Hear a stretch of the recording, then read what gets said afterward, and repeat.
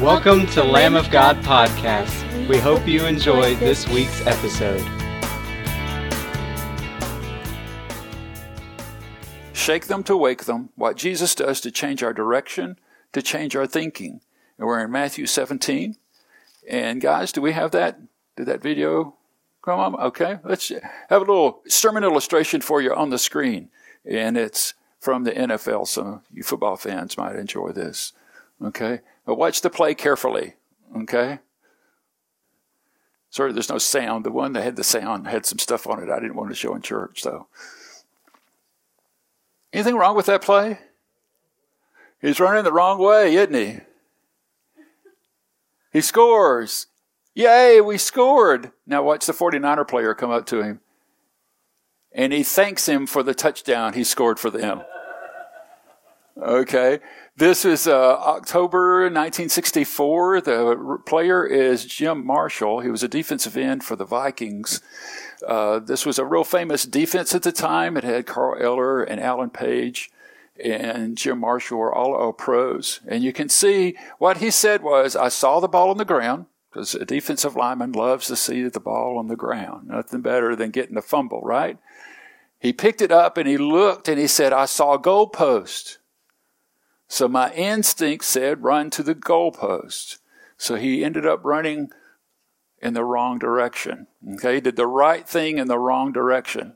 Okay, and of course, this is 1964. He's never really lived that down, bless his heart. But he was a great player for the Vikings, and he takes it in stride. If you watch his interviews, but we can do the same thing in the Christian life. We've got we think we have the right idea, and we see the goalpost, but we're running in the wrong direction because we have a wrong understanding of who Christ is and what Christ is expecting of us. And the disciples have a wrong understanding of who Christ is and what they're expecting of him. And this is part of what the transfiguration is about. Okay? So let's look at the text for a second. And we're in Matthew 17. After 6 days, Jesus took up with him Peter, James, and John, his brother, and led them to a high mountain by themselves. Now, for those of you who are really knowledgeable of the Old Testament, does that ring a bell? Yeah, we don't know our Old Testaments as well as they do they? Do we? That's almost the exact same wording of Moses going up to Mount Sinai in Acts 24. In fact, 6 days is mentioned. He takes 3 people, and he goes to a high mountain. So this is Acts. So the Matthew's wanting you to clue in.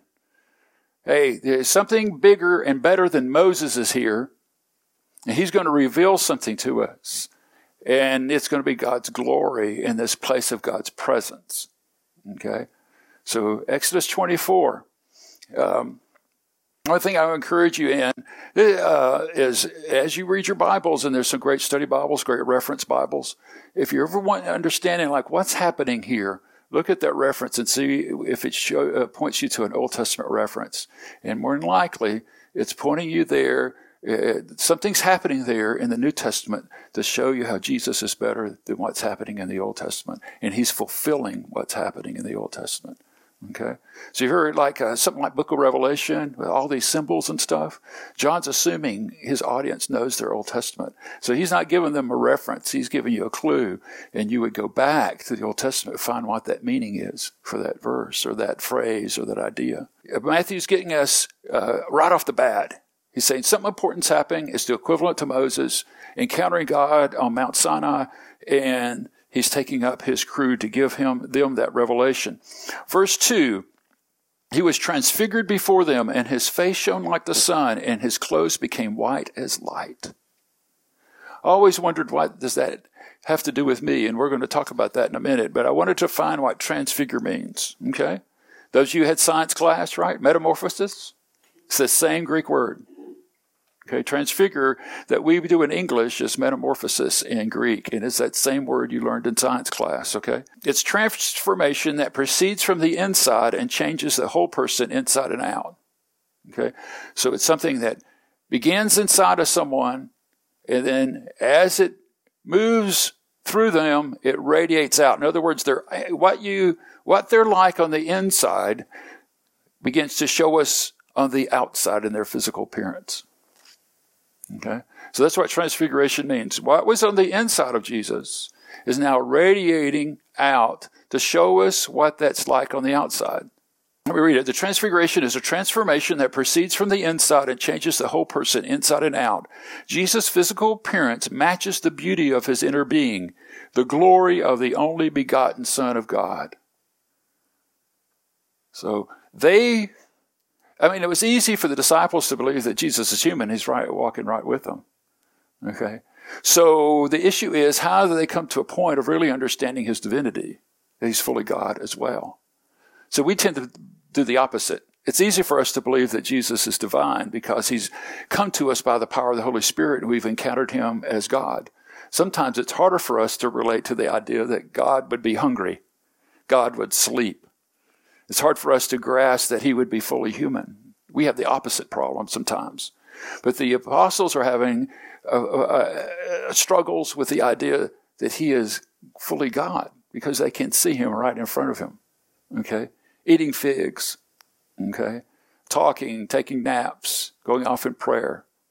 Okay? Interrelating to people. So when he's transfigured, they're now seeing on the outside who he truly is on the inside. So they're receiving or seeing his divinity. Why was this necessary? You can think you're why. Let's go to just look ahead in chapter 16 and verse 13 when Peter confesses that Jesus is the Christ. Okay, he gets it. That Jesus is the one who's fulfilling all the Old Testament promises of who would come and deliver us.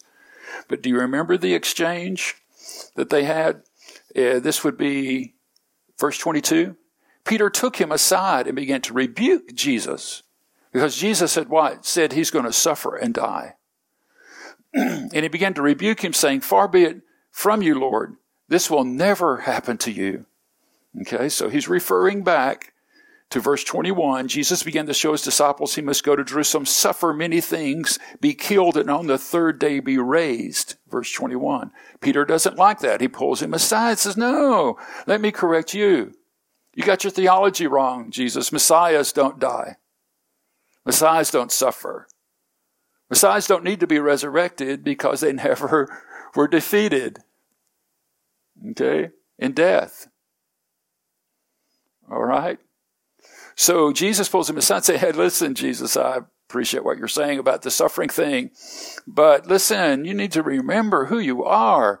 And nothing like this would ever happen to you. You're the one who's fulfilling all the Old Testament prophecies. You're the Son of God. You're the Messiah." But Jesus turned to Peter, and you know the phrase, the famous, "Get behind me, Satan. You're a hindrance to me. You're not setting your mind on the things of God, but on things of man." And this is where we often are like Jim Marshall. We're running in the wrong direction. We think to follow Jesus means everything's going to be easy. That there's going to be no trials and no suffering. No setbacks. He's just going to plow the way in front of us, and everything's going to go right. I don't know how many times I've said it. I've heard other people say it in the charismatic movement. I thought God told me to do this. It went really bad, so it must not have been God. Okay? So we're judging whether something was God or not by whether it went well or not. No, the Spirit leads Jesus into the wilderness in Mark 2 and Matthew 4. Oftentimes, the Lord will speak to you to step into a circumstance, and it will go haywire because he has something bigger and better he wants to reveal to you, a more perfect Jesus he wants to show you. Just because things aren't going smoothly doesn't mean it's not the Lord. Okay? And so we have to be careful. In church growth circles and conferences I go to for church growth, oftentimes this is implied, and I don't think they mean to. But if you're doing it right and you're obeying the Lord, then everything's going to take off. You have hundreds of people, and you have a big church building, and there won't be any problems, and everything will just set itself. You're doing everything just right. But that's not the case, because the kingdom expands. We often face suffering and setbacks. Satan often counterattacks. And he not only counterattacks individuals, he counterattacks the body of Christ. So things may be, the church may be doing the very will of God, but it may be suffering. But it doesn't mean it's not Jesus. He's not involved. Okay? So Jesus is wanting to correct their mentality. So one of the reasons for the transfiguration, there's several reasons, but one is he wants to change their way of thinking. He wants them to understand that the fact that he is going to suffer and die and rise again, those words didn't just come from a human being. They came from the mouth of God. If he's transfigured before him and his divinity is radiating, then you better listen, Peter. You're not the one to be rebuking him. He's the one to be correcting you. Okay. So the transfiguration is to get their thinking right. That he is fully divine. He's to be listened to. And what he's teaching about the nature of the Christian life is important. And it is true. Okay. He's transfigured. His face shines like the sun. His clothes become white as light. Mark tells us they're so white, that nothing that bleach could do. You couldn't bleach them and get them that white, Mark tells us in his account. He's just radiating the glory of God. And this is to remind us of when the law was given to Moses on the Mount Sinai. God passed through by Moses, and his radiating glory was there. The connection is made. He's the greater Moses. Okay. Behold, there appeared to them Moses and Elijah talking with him. So here are the two greatest heroes of the Hebrew Jewish faith standing next to him. You know, it'd be two great heroes, you know. You would have the two people who most symbolize what they believe and who they are standing next to him.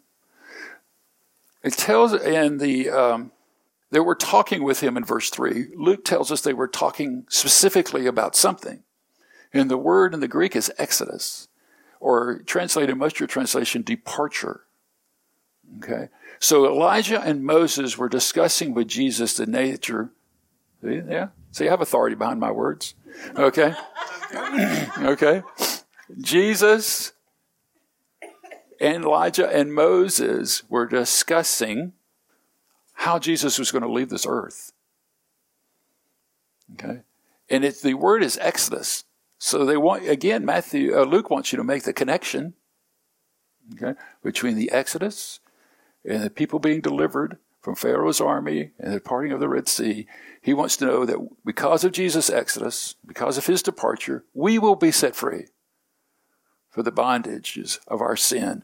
And we will pass through the waters and be cleansed, and we will be set free into the promised land of walking and abiding in Christ. Okay, so their discussion is about the very thing that Peter was telling Jesus, correcting Jesus about. Okay, Peter was correcting Jesus, said, no, this won't happen, the suffering won't happen. Yet Elijah and Moses are discussing with Jesus, yes, that's going to happen, and that's a good thing because he's going to bring us freedom. So what is Peter's response? I love Peter. He always says what you're thinking, you know, and we're all introvert and quiet, don't want to say it out loud because we think people think bad of us. Peter doesn't worry about that. He just says it, you know. And Peter said to Jesus, Lord, it's good that we are here. If you wish, I will make 3 tents here, one for you, one for Moses, and one for Elijah. Again, what's your Old Testament reference? He's referring back to the Feast of Booths. It's a celebration of a week-long celebration, celebrating the Exodus after the Passover and the fact that they had to live in tents in the wilderness. And so what Peter is doing is saying, look, we see something wonderful happen. Let's do a celebration for each of you. Okay, what's wrong with that picture? Okay, it's putting Elijah, Moses, and Jesus all on the same level. Probably well-intended. He wanted to have a heart of worship, wanted to do something to express his devotion. There's just one problem with that. You got all of them in Peter's mind on equal footing. Okay? And so what does happen? God corrects him. Not just God the Father corrects him. He says, verse 5, he was still speaking and when? In other words, Peter, you've said enough now. Let me break in. Okay? Don't you love that when someone's saying something that's really, really wrong and you, wait. Let me correct you. That's not what happened. Okay? The Lord just breaks into Peter's silliness and says, wait. He was still speaking, so the Lord does interrupt people. So, okay. So we can't get offended. We get interrupted sometimes. We will still be speaking when a bright cloud overshadowed them and a voice from the cloud said, "This my beloved Son, whom I am well pleased. Listen to him." Okay? I think I've said this before, but again, it's hard image to break out of our minds. When we think of clouds, we think something soft and pretty floating by, usually in the Charmin commercials, okay? Everything looks so soft and pretty. In the Bible, the cloud is terrifying. It's the presence of the Lord. It's thunderous. It's holy. It's actually shielding the actual visible, the possibility of us looking at him visibly and directly, or it would kill us. So the cloud comes and in a sense is guarding or shielding the Lord's direct presence, which would kill us, but that glory is evident in this cloud and it's intimidating.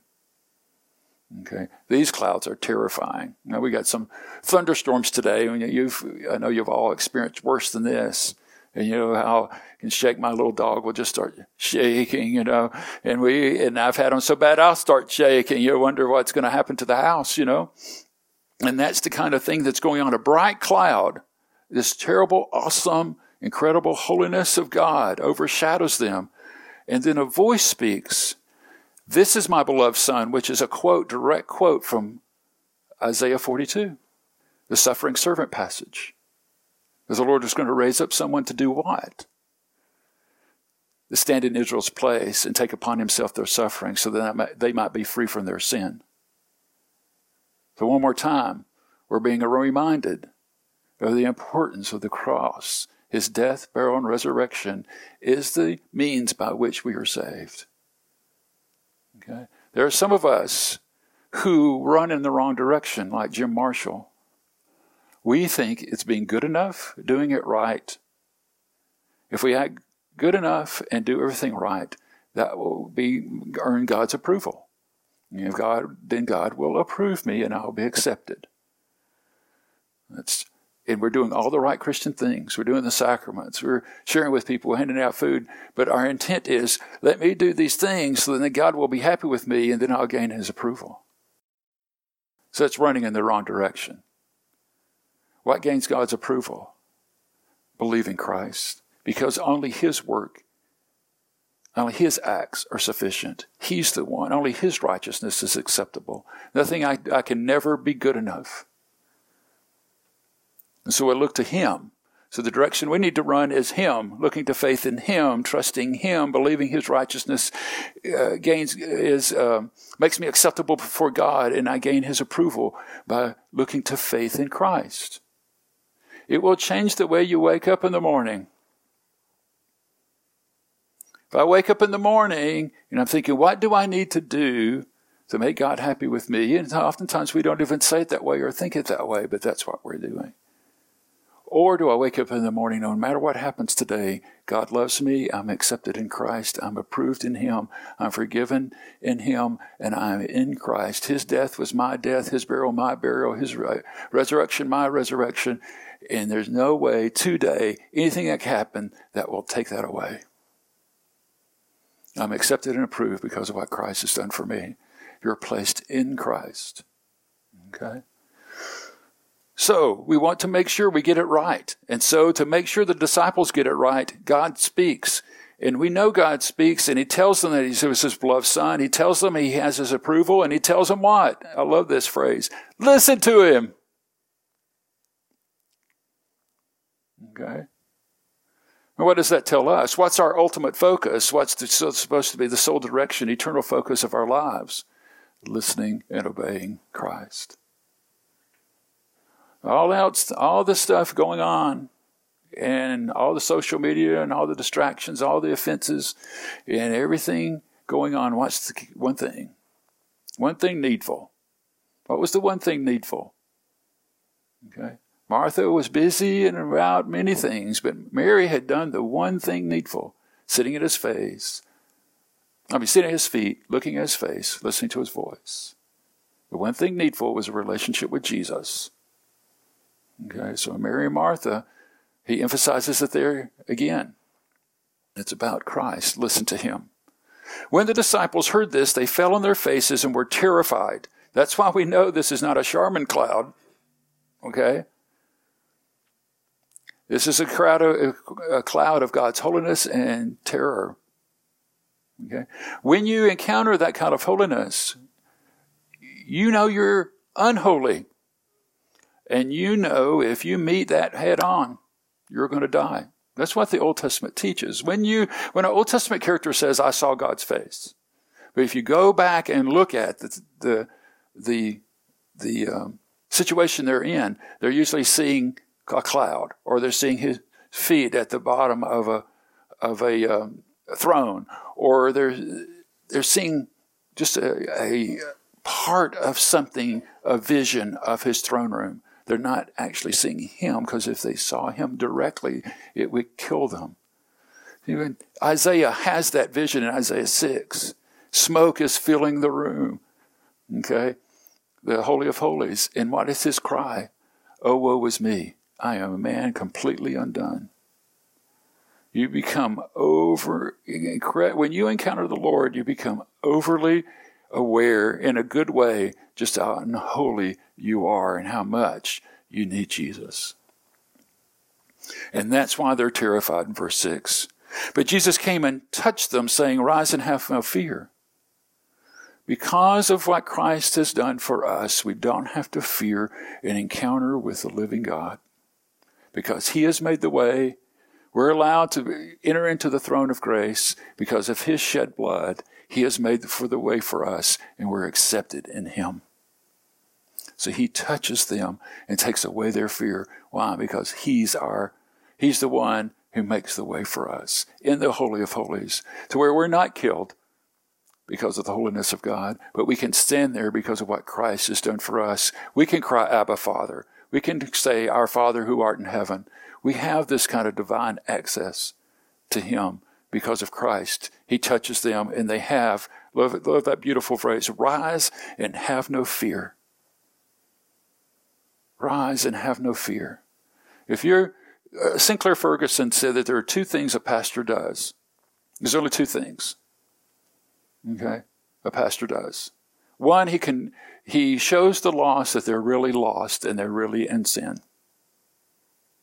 And two, he shows the saved that they're really saved and they're in Christ, and there's nothing that can happen to take that away. So you're trying to get sinners to understand they're sinners and they're in need of a Savior. That's your one job. Your second job is to helping convince Christians they really are Christians and they're really saved and they're in Christ and they're accepted and loved in him. And no one's going to take that away. Okay? So he's touching them. He says, don't be terrified, have no fear. When they lifted up their eyes, they saw no one but Jesus only. Verse 8. Jesus only. Let me say it again. Jesus only. There's no Moses and Elijah. There's no booths. They're not on equal footing. There's only one glorified Son of God who's radiating the divinity of God through his human body. There's only one. He alone is our devotion. He alone is our allegiance. He's alone the one we follow. As they were coming down the mountain, Jesus commanded them, tell no one this vision until the Son of Man is raised from the dead.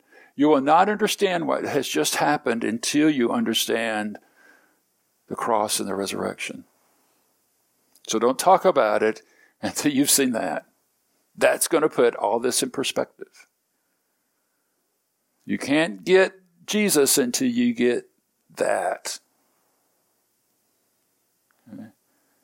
You don't see the importance of him dying, taking upon himself God's judgment for your sin, and then dying in your place, and your sin being put away, and him defeating that sin, and being risen again. You understand that, you don't understand this, that this glory that Jesus is portraying is the glory of suffering and dying. The glory of taking your place, the glory of doing what's necessary so you can have a right relationship with Jesus and a right relationship with your Heavenly Father. So wait until you talk about it, until you've seen it, you experienced it. Okay, he's telling them. And the disciples said, then why do the scribes say that first Elijah must come? So there's a strong So we have a lot of second coming teaching today, doing a lot of books about the second coming and what's going to happen in the second coming. Well, they were having a lot of books, a lot of teaching about the first coming. Okay? And they had decided, based on Malachi, that Elijah had to come first to put things to right, to set the table. And so we want to know, they see this glory. We want to know how this is all going to pan out. And he answered, Elijah does come. He will restore all things. But I tell you that Elijah has already come. And they did not recognize him, but did to him whatever they pleased. Who was he referring to? John the Baptist is already fulfilling what was necessary for Malachi to be fulfilled and to prepare the way for Christ's coming. But this is the key thing. This is the thing that he wants them to know. So also the Son of Man will certainly suffer at their hands. The Christian life isn't easy. Well, following Christ doesn't mean it's going to be a smooth path where everything falls into place, where I have absolute ease and comfort. It means if you follow the way of the Savior, you're going to experience suffering. But his suffering was for our redemption. And he said, I will suffer at their hands. Now we read something to you. I want you to see this. This is the scene, what Jesus is trying to do for the disciples. Here's the transfiguration and God and all his glory being revealed in this holy mountain, that Jesus is the better Moses. Over here is this scene. This same person is glorified by God, who has said, I am well pleased with him. Listen to him. Is dying on a cross and suffering in our place. Okay, let me read this. The scene of the transfiguration offers a strange parallel and contrast to the crucifixion. If you're going to meditate on one, you might as well meditate on the other. If you're going to meditate on the glory, you might as well meditate on the other glory. Here on the mountain, Jesus is revealed in glory. Okay, on the transfiguration. Here on the hill beside Jerusalem, Jesus is revealed in shame. Here his clothes are shining white, and they've been stripped off. But over here they've been stripped off, and soldiers have gambled for them. Here he is flanked by Moses and Elijah, two of Israel's greatest heroes, representing the law and the prophets. Over here he's flanked by two brigands, two thieves, two robbers. They're a symbol of how low Israel has sunk in rebellion toward God. Here a bright cloud overshadows the scene.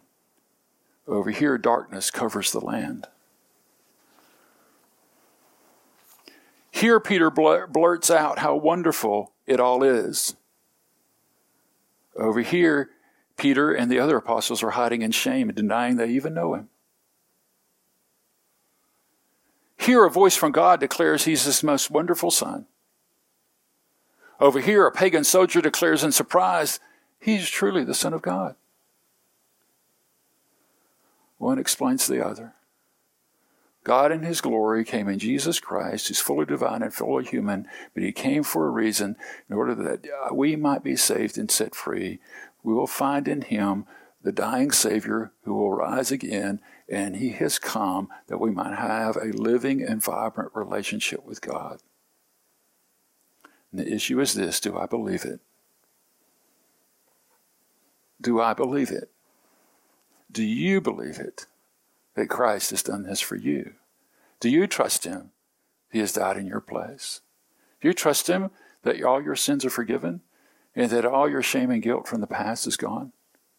Do you believe today that you're accepted and approved in God and that he loves you? Do you? That's the only thing out of all these events that's required of you. Do you believe it? Okay. Let's pray.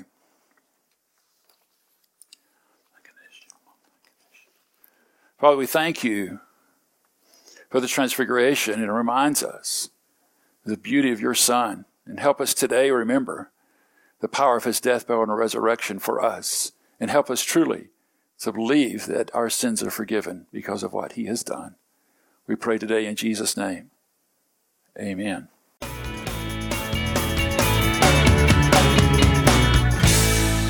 Thanks for joining us this week. Hope to see you next time.